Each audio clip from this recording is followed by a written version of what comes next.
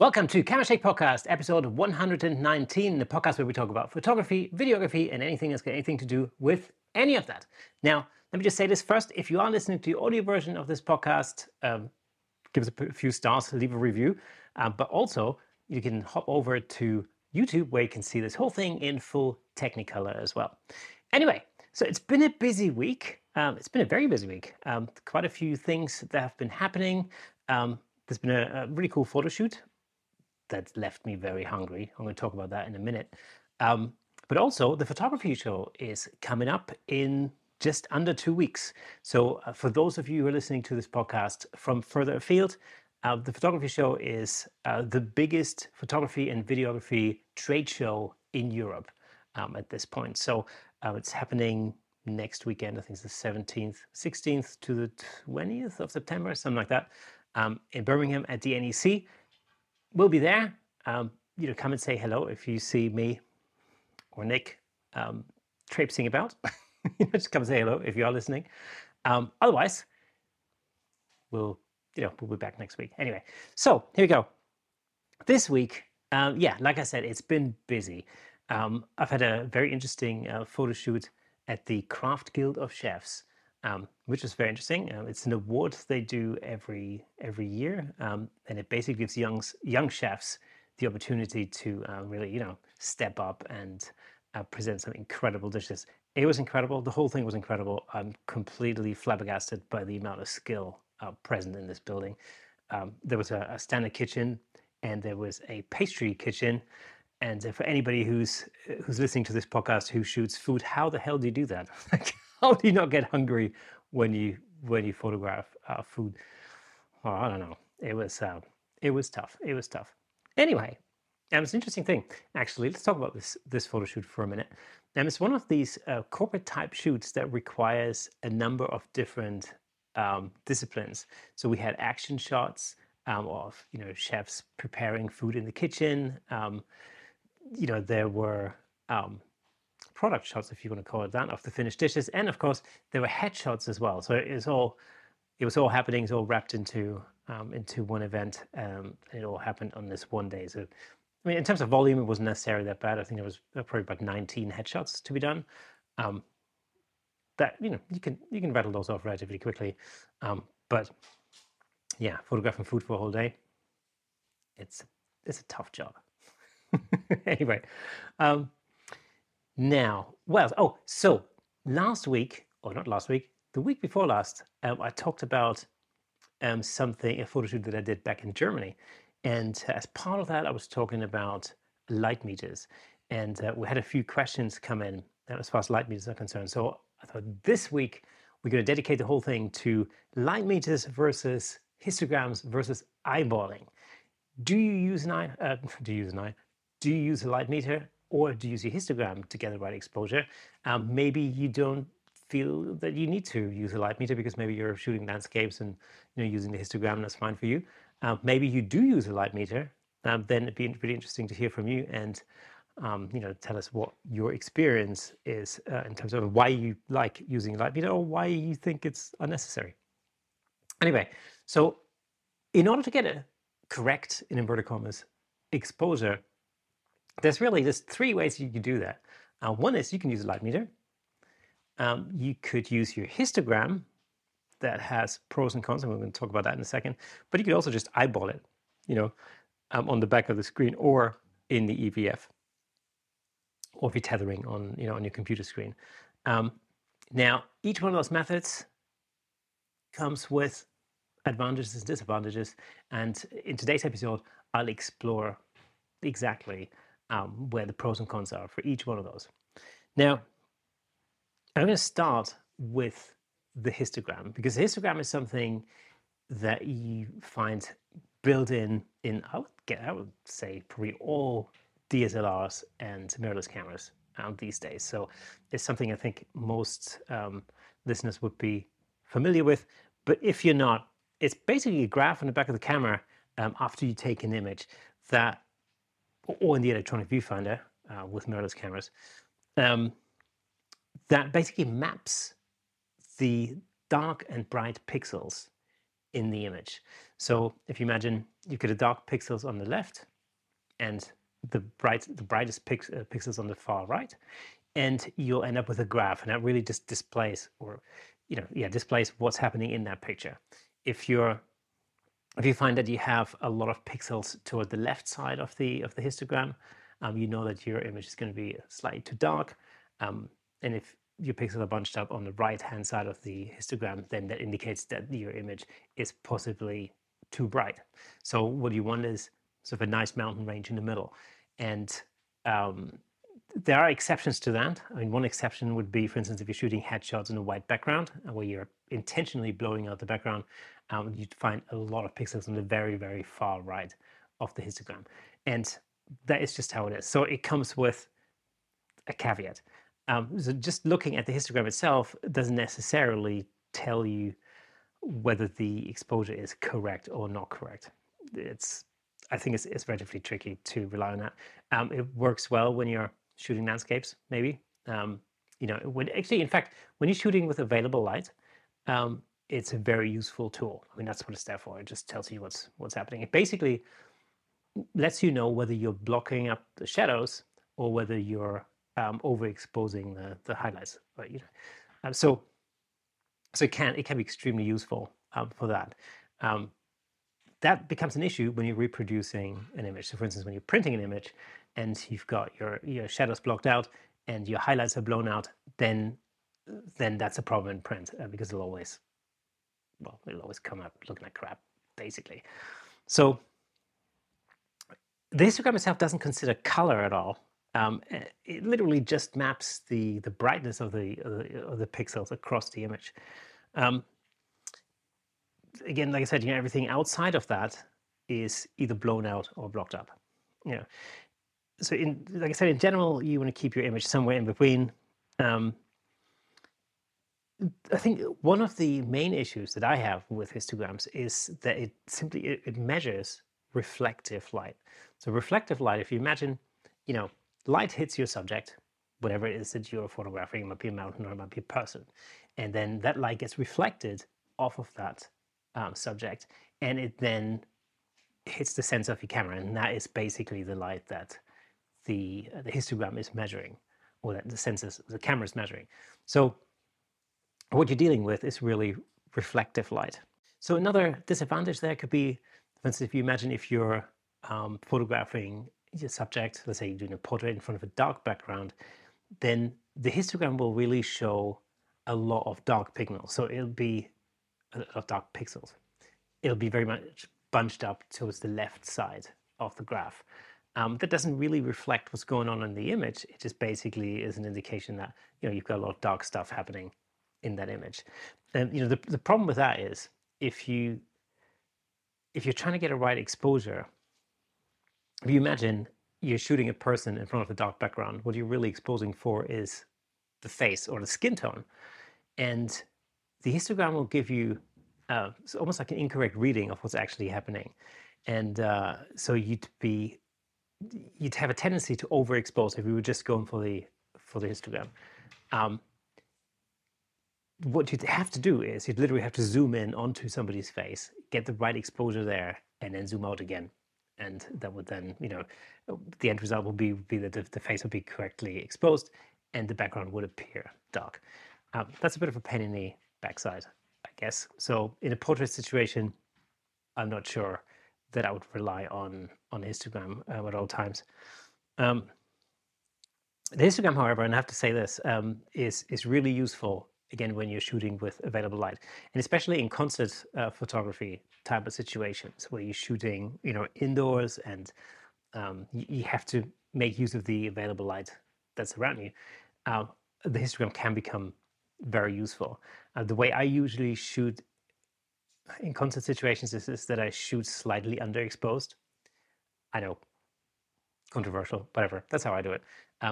So I shoot about half a stop to a stop under, so I know that my pixels are going to be bunching up on the left-hand side, because I know that I have the flexibility in post to pull some of that detail back out of the shadows, and it also means that I'm not necessarily crucifying all the highlights in there. That's how I do it. Other people do it differently. If you shoot concerts and you have a different method, then get in touch. Would be really interesting, and maybe I'll have a chat with Anne Hess about that at some point in the future.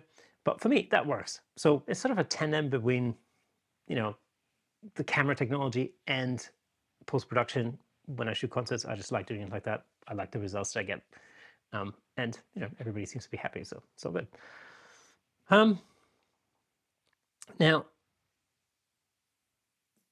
there's an old rule that basically says you should always expose to the right, which means that, you know, you keep the details in the shadows and you expose slightly to the right.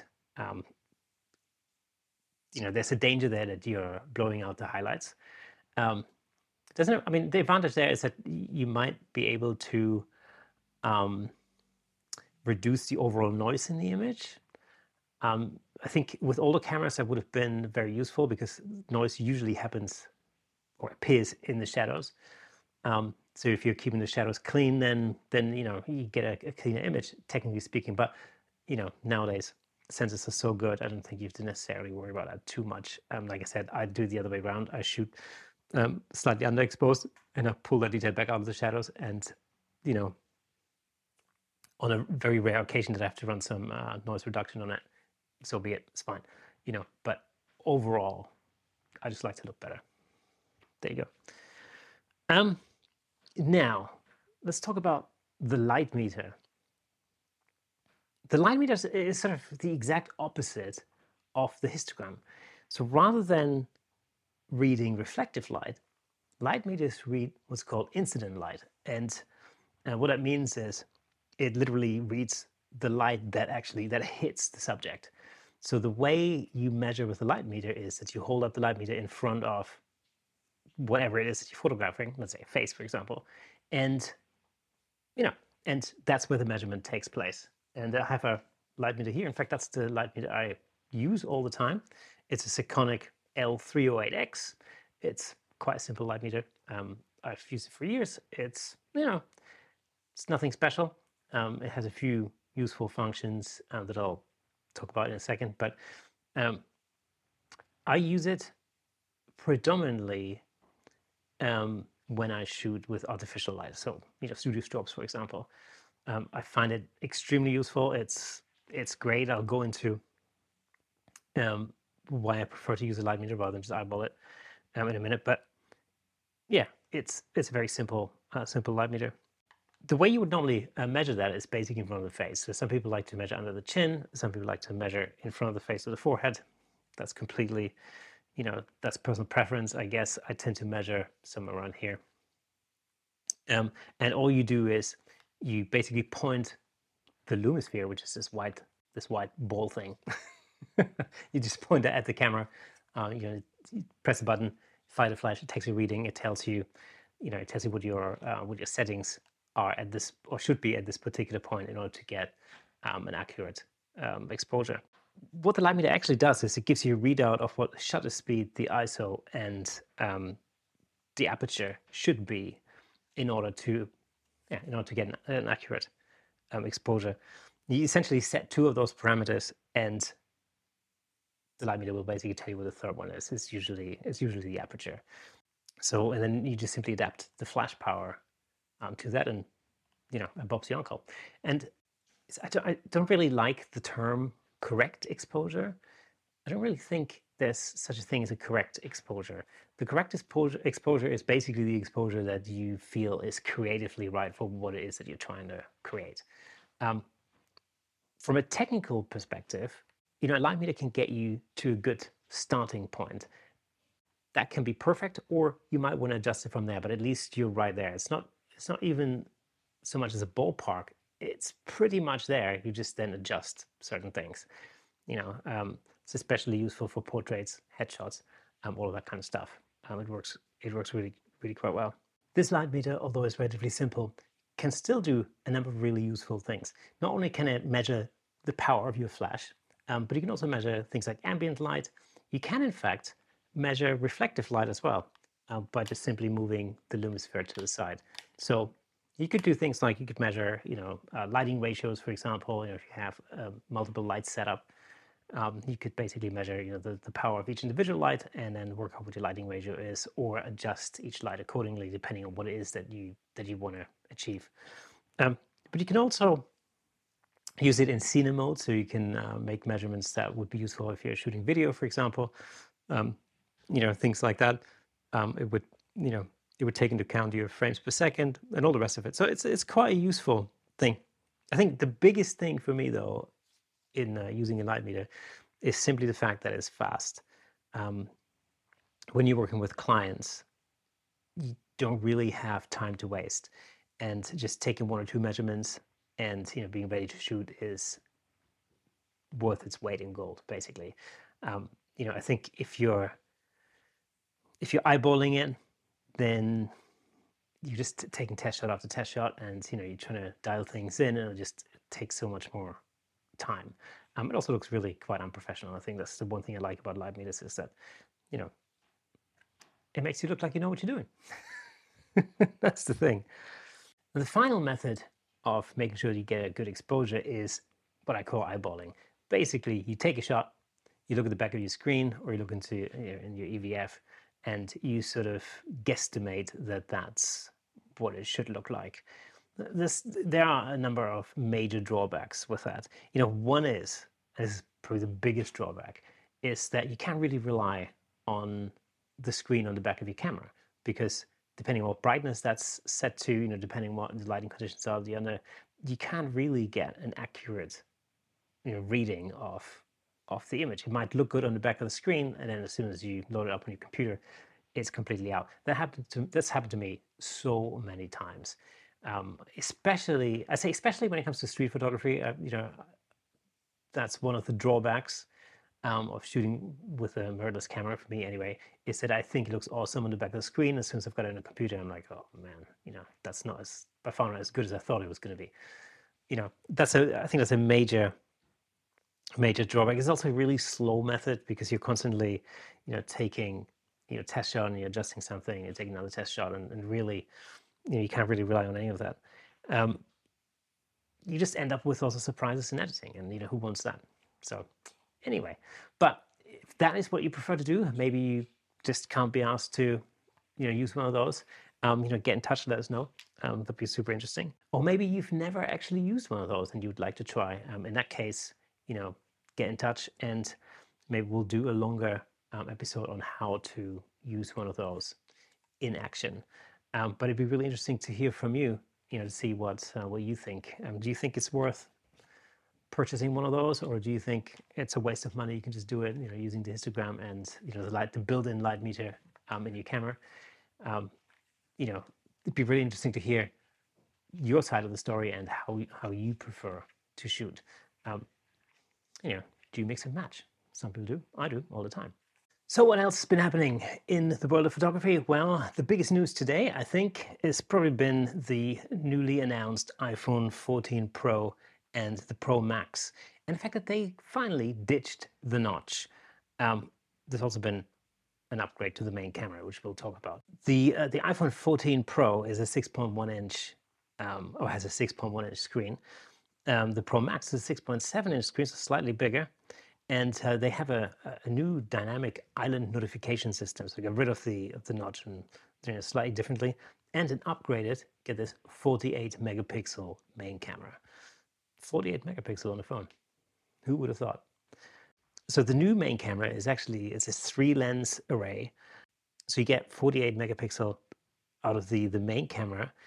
The sensor itself also features a quad pixel array, and is overall 65% larger than the iPhone 13 Pro. So bigger sensor, better quality.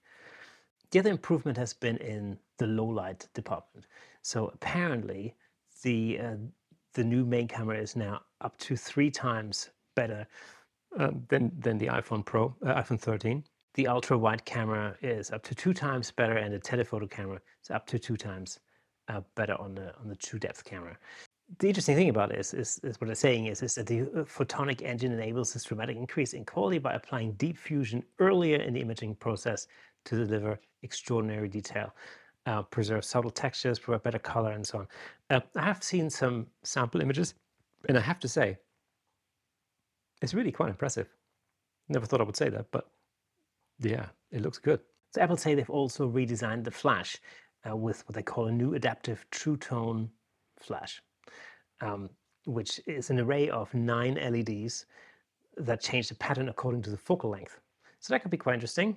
It'd be interesting to see what the results of that is. It comes with a whole bunch of computational photography modes, including night mode, smart HDR4, portrait mode with portrait lighting, night mode and portrait photos. The video camera comes with a new action mode, which offers more stabilization. Could be an interesting thing. And there's also a cinematic mode, which allows you to shoot 4K at 30 or 24 frames per second. I'd like to see the some examples of that, but that could indeed be quite interesting. Maybe next time I just film this whole podcast on an iPhone. Why not? So the iPhone 14 Pro and Pro Max have basically gotten rid of the notch and improved the camera. Is that enough for you to upgrade? I don't know. I'll be sticking with my iPhone for a little while longer, I think. But enough about phones. There's something else on the horizon that could be quite interesting, provided you have the necessary spare change, and that is Hasselblad's new X2D 100C. It's a 100 megapixel camera with IBIS and hybrid AF. It's Hasselblad's new flagship medium format camera, and it features a 100 megapixel backside illuminated sensor, face detection, hybrid autofocus, in-body image stabilization, and a 15 stops of dynamic range with 16-bit color. They say it's the next generation mirrorless medium format camera. But it looks interesting. Let's put it this way: it looks like a Hasselblad. It has 294 face detection autofocus points for rapid focusing. It shoots in RAW and JPEG. Although I want to see somebody shoot just JPEGs with Hasselblad. Why not? It's not really the fastest camera I've ever seen. It can shoot 3.3 frames per second in 14-bit color. And it slows down when you set to 16-bit color. So it's not for you sports shooters out there, I guess. Now, it does, however, feature a 5-axis in-body stabilization IBIS system. That's capable of 7 stops of stabilization. It's not bad. It allows the camera to be handheld, even in relatively low light situations, and still produce pretty sharp images. So it's what you kind of expect for a retail price of $8,200. So if you've got that little spare change lying around, then maybe the Hasselblad is the camera for you, unless you're into Leicas, but there you go. Take up a job in dentistry, and the new Hasselblad or Leica might be the right choice for you. So that's it. We've come to the end of Camera Shake Podcast, episode 119. Bit of a shorter episode this week, but we'll be back next week with an extra long session. We've got a guest on the show, and we'll be talking photography show and everything that's coming up there. Loads of goodness, obviously, that we're expecting there. Should be super interesting. If you can make it, hopefully we'll see you there. Come and say hello. Otherwise, make sure you follow us on Facebook with a Camera Shake Podcast group. Follow us there, or say hello on Twitter, Instagram, TikTok, all that good stuff. Anyway, see you then.